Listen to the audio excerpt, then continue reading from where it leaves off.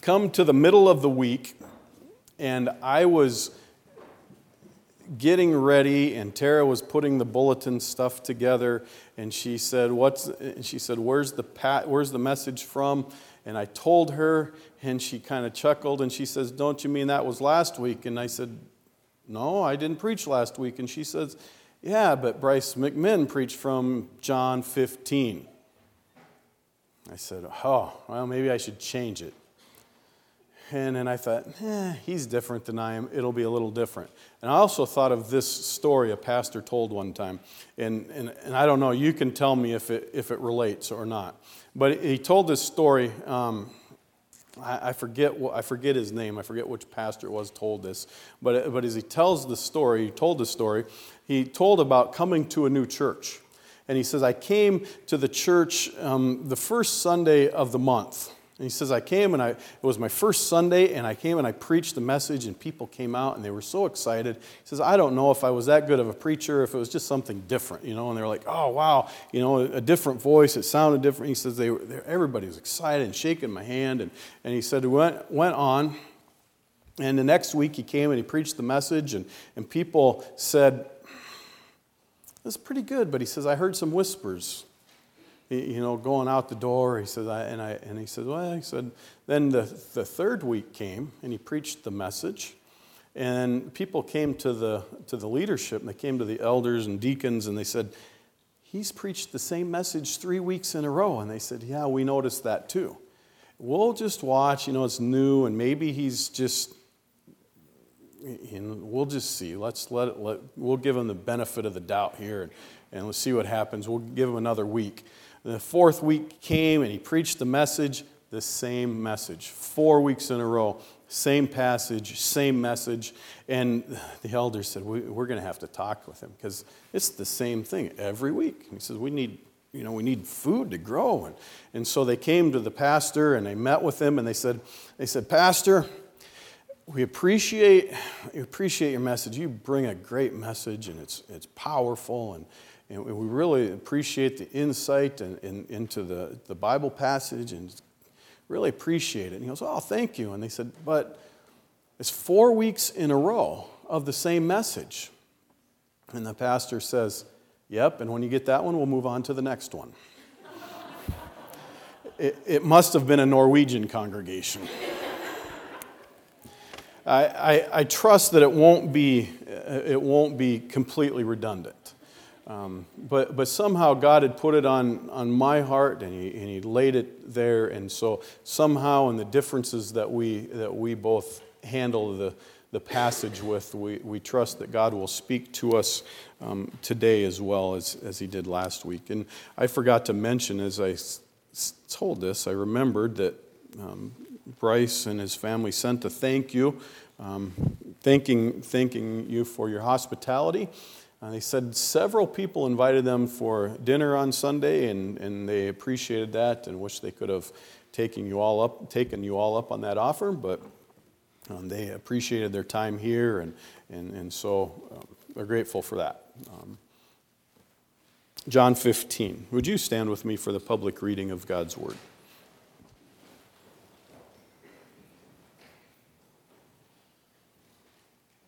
Jesus is speaking here, and reading in Jesus' name. I am the true vine, and my Father is the vine dresser.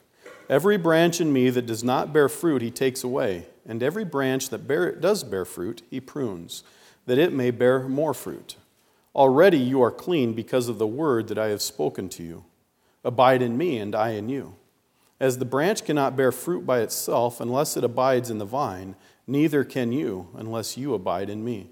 I am the vine, you are the branches. Whoever abides in me and I in him, he it is that bears much fruit. For apart from me you can do nothing. If anyone does not abide in me, he is thrown away like a branch and withers. And the branches are gathered, thrown into the fire, and burned. If you abide in me and my words abide in you, ask whatever you wish, and it will be done for you. By this my Father is glorified, that you bear much fruit, and so prove to be my disciples. As the Father has loved me, so have I loved you. Abide in my love. Father, we thank you for your words, and we thank you for your Son who came and lived them.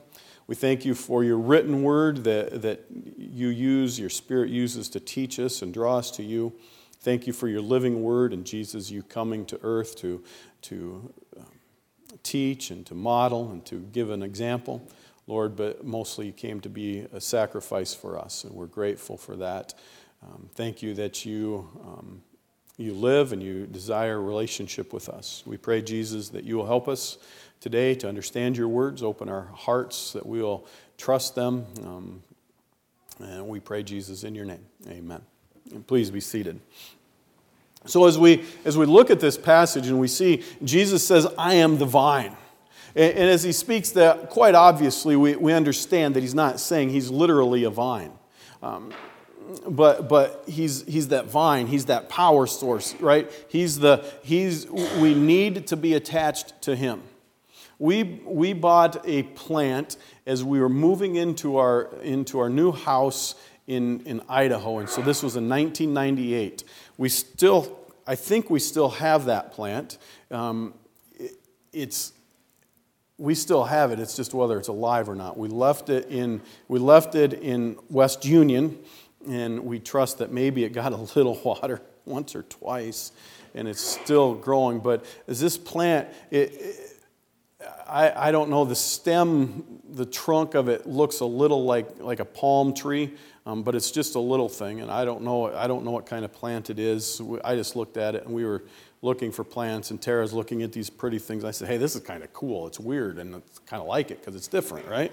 And so we got it, and we had it, and as it grew, it grows up, and it was like a fork, but it looked like a tuning fork. So it came up, and then it had a U shape with one stem going each direction. And there were two of them that came up in this plant. One day, I was going through the living room where it was, and I looked and I said, boy, that plant looks a little funny. And I went over and I looked at it, and it had been snapped off and kind of set back and leaning. Like I said, there were two of these two stems that came up, or two trunks that came up, and it had been leaned and propped against the one, so from a distance, you couldn't tell the difference. But when you got up close, you saw that it had been broken off, just snapped, and just set right back on there. I don't know, maybe Tara got to the bottom of it at some point, but we don't know which child broke it. I still maintain my innocence, Tara. But they broke it and they set it there.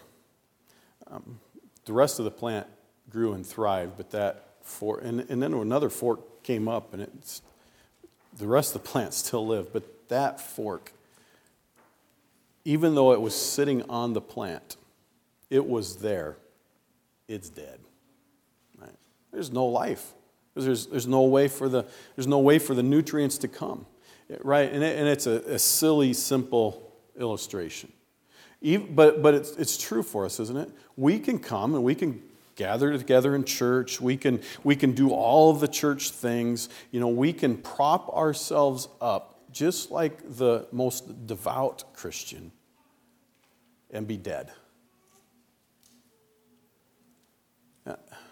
And that's Jesus' words for us. See, you can do all of this stuff. See, it's not about religion. It's not about the stuff that we do, or the things that we say, or the words that we say, or it's about being attached to Jesus. In my illustration with the toaster, we've got to be plugged in. And so that's the question for us that this passage brings and drives home for us. Are we attached to Jesus? Tara has an uncle who has a strawberry farm. And I don't know, this has been several years ago, but we would be up there in the summer, and we'd help him with the strawberry farm. We'd plant runners. We'd set the runners, and it was a U-pick farm, so he had it nice and wide, and he put straw in the pathways and stuff. But in the spring, or late spring, and this is northern Minnesota, so you got very short time of that, but you'd set those runners. And what they wanted to do was run all over, right? They would just come out, spread out, and go. Well, he would take the runners and set them, and we'd just pick them up and put them in so they'd stay in a row. And sometimes they'd keep trying to curl off, and he would take and cut them off. And as he would do this, and he'd take some kind of a tiller, whatever he used, I don't remember what kind of equipment he used to chop them off, but he'd set the runner, and when they start coming back into the row or into the walk path, he would cut them off, and he would prune them. But he says I prune them for a couple of reasons. One was we want a place to walk so we can pick. Otherwise, it just overgrows, and you can't get to them all without damaging the plants. And so he prunes them for their well-being as the gardener. Well, Jesus says that the Father is the gardener, and he prunes us, and he prunes us for our well-being. He prunes us so that we can be healthy and grow, and so that we're not getting trampled on and damaged. And sometimes there are things in our lives, and not sometimes, but in our lives at times there are things that need to be changed. There are things or areas in our lives, thoughts, actions, attitudes that God needs to change in us. Right? I think I should be preaching to the choir on that one, right? We all recognize that. We all know, okay, I'm sinful. I fall short of the glory of God. I don't always measure up, and there are things that need to be changed. And he says, God changes them for your well-being. He's the gardener. Right? He also changes them. He also prunes them for another reason. He'd put them in there, and he says for the health of the plant. But when they'd start coming out, he says if he kept them contained, he said they're more contained. They're healthier in that stray vine or that stray shoot isn't out there sucking away the energy, and he says they bear more fruit. He says as we prune them, they bear more fruit. This is the same with apple trees or other fruit trees as well. We prune them to bear fruit. We want to get rid of those sickly, weak parts in life so that the plant is healthy and vibrant and strong and has the nutrients can flow into not just staying alive, but to nourishing the fruit. And so as the gardener and as the master gardener, God prunes us for our health, but he prunes us for our health also so that we might bear fruit. You have been created to bear fruit. I think I think as I examine and just have lived life that way too often as Christians, we just look to skate by. We want to say we're saved by grace through faith, and it's not of works, lest any man should boast. And we're like, yes, I'm sinful. Yep, I sinned, and God saved me, and this is Jesus died on the cross, and that's good. And those are words roughly quoted from Ephesians 2.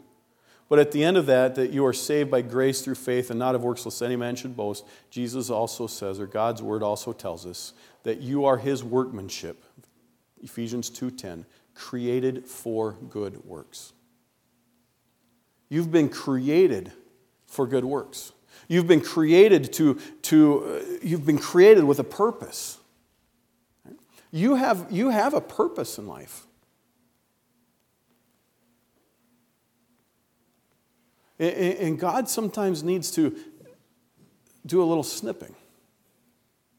He needs to do a little clipping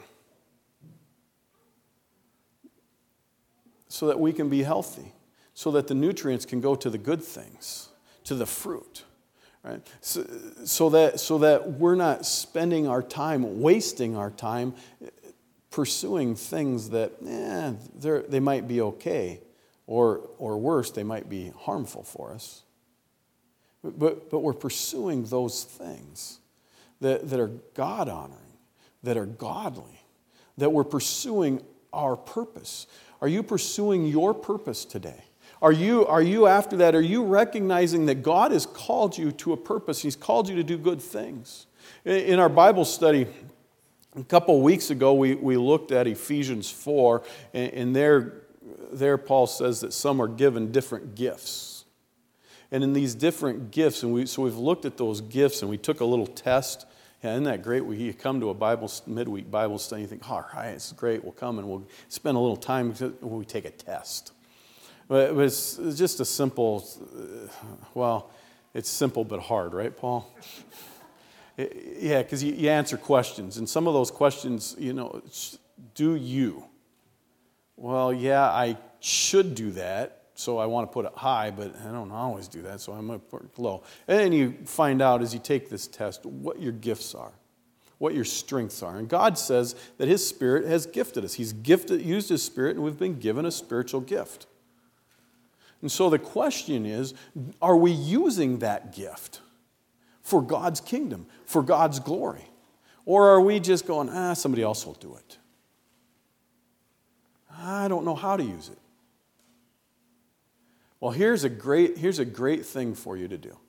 And you might be calling a new pastor because the first pastor, Matthew, might have a heart attack. But if all of you came up and you said, I have this gift, how can we use it in this church? Every one of you came up and said, hey, I think God's gifted me here. How can we best be using it? He'd be going, whoa. They didn't tell me it would be like this in seminary. They said that I'd have to be out beating the bushes to get people, right? Exercise your gifts. It doesn't have to be formally here. It's great if it's formally in the congregation. Some of our gifts need to be exercised informally. But exercise them. Do the works of God. He says, but then he says this. He says, I am the vine, you are the branches. In me, you can do great things. Apart from Him, you can do nothing. We can look and we can see worldly, ungodly, sinful, unrighteous people. We're going, oh man, and they're seemingly blessed, right? They try a business venture and it just blossoms and grows, and everything they do just seems to go well. And they live ungodly lives. And we go, well, God's not telling us in His Word here that in order to be successful in life, successful business-wise, or successful, artistically, or successful in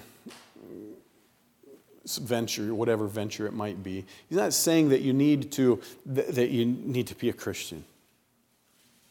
But if you want to be successful in the things that matter in life, if you want to have the fruits of the Spirit, if you want to be honoring to God, you need to be attached to Jesus. In Him, you can do anything. In Him, there's life and there's freedom and there's joy and there's peace. Apart from Him, nothing. In Isaiah, we read that even apart from Him, our best deeds, think of this now, apart from God, your best deeds are filthy rags.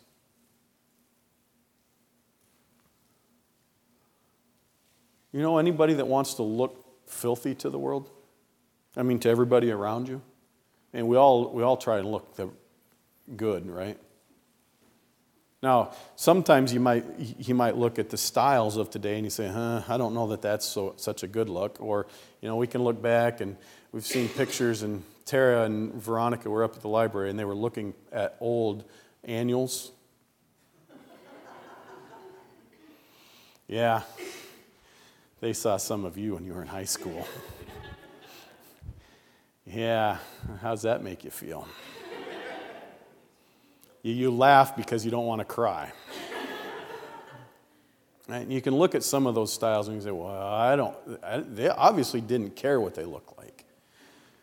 But we do, don't we? We don't want to look silly to people. We don't want to we want to look good.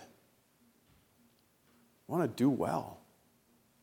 And God says, apart from me, you can do nothing. You can do nothing of value. And if your best works, you clean up and you do the best to try and you're painting over the crud in your life so that you look good. And God says to me, that is a filthy rag. I see right through the paint that you used to cover it up. How is it that the carpenter's best friend is the finisher? So I don't know how that exactly goes, but if you got a good finisher, the carpenter can get by with a lot of mistakes. And you can cover them up. Well, you can't cover your life up. God sees to the heart. God knows. And Jesus says, you can't do anything if you're not attached to me.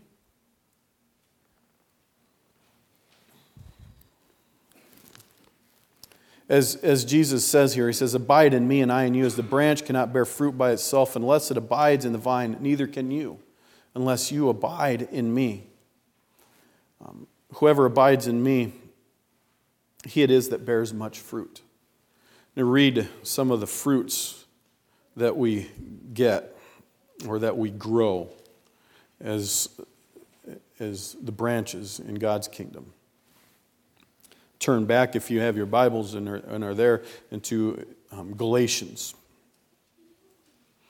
the 5th chapter, in the 22nd verse. And it is familiar. Some of you, or maybe many of you, have this memorized, but it's this, Galatians 5:22. But the fruit of the Spirit is love, joy, peace, patience, kindness, goodness, faithfulness, gentleness, self-control. Against such things there is no law. Now, hear that again. The fruit of the Spirit is love, joy, peace, patience, kindness, goodness, faithfulness, gentleness, self-control. These are the fruits of the Spirit. And what happens when a healthy plant grows? If a plant grows and it's healthy, it bears the fruit that it was created to bear, right? You plant corn and it grows and it's healthy. It gets enough rain and there's the nutrients, proper nutrients in the soil, and it grows and it bears fruit. It grows corn. Well, God created you to bear fruit. He says, here's the fruit. But notice this, that this fruit is something that grows from within. It's not something that you can somehow force, or you can somehow mandate and say, today I'm going to be patient. Today I'm going to be filled with joy. Right? No, you can't do that. This is the fruit that grows organically. It comes from within. And it just sprouts out naturally when you're attached to the vine. I am the true vine. He who abides in me will bear much fruit, but apart from me, he can do nothing. My Father is the gardener. He prunes. He prunes his people. Jesus says in this passage, as we come to the end today, he says in this passage that you're already clean. And what cleaned you? His words. His words cleaned you. And now he says to you as followers of Jesus Christ, stay attached to the vine. Take his pruning, take his trimming and his setting of the shoots. Let him set you on the course that you should go. Let him tweak, let him trim you, because he knows what's best, because he's God. Let's pray. Father in heaven, we thank you for your words, and we pray today, Father, that you will help us to be the godly men and women that you would have us to be. Help us to follow you. Help us to stay attached to you. Lord, forgive us for the times when we get out on our own and we start running ahead and we start trying to do things, Lord, as we think best. We pray that you would soften our hearts, that we would bear the fruit that you'd have us to bear. Jesus, we pray in your name. Amen.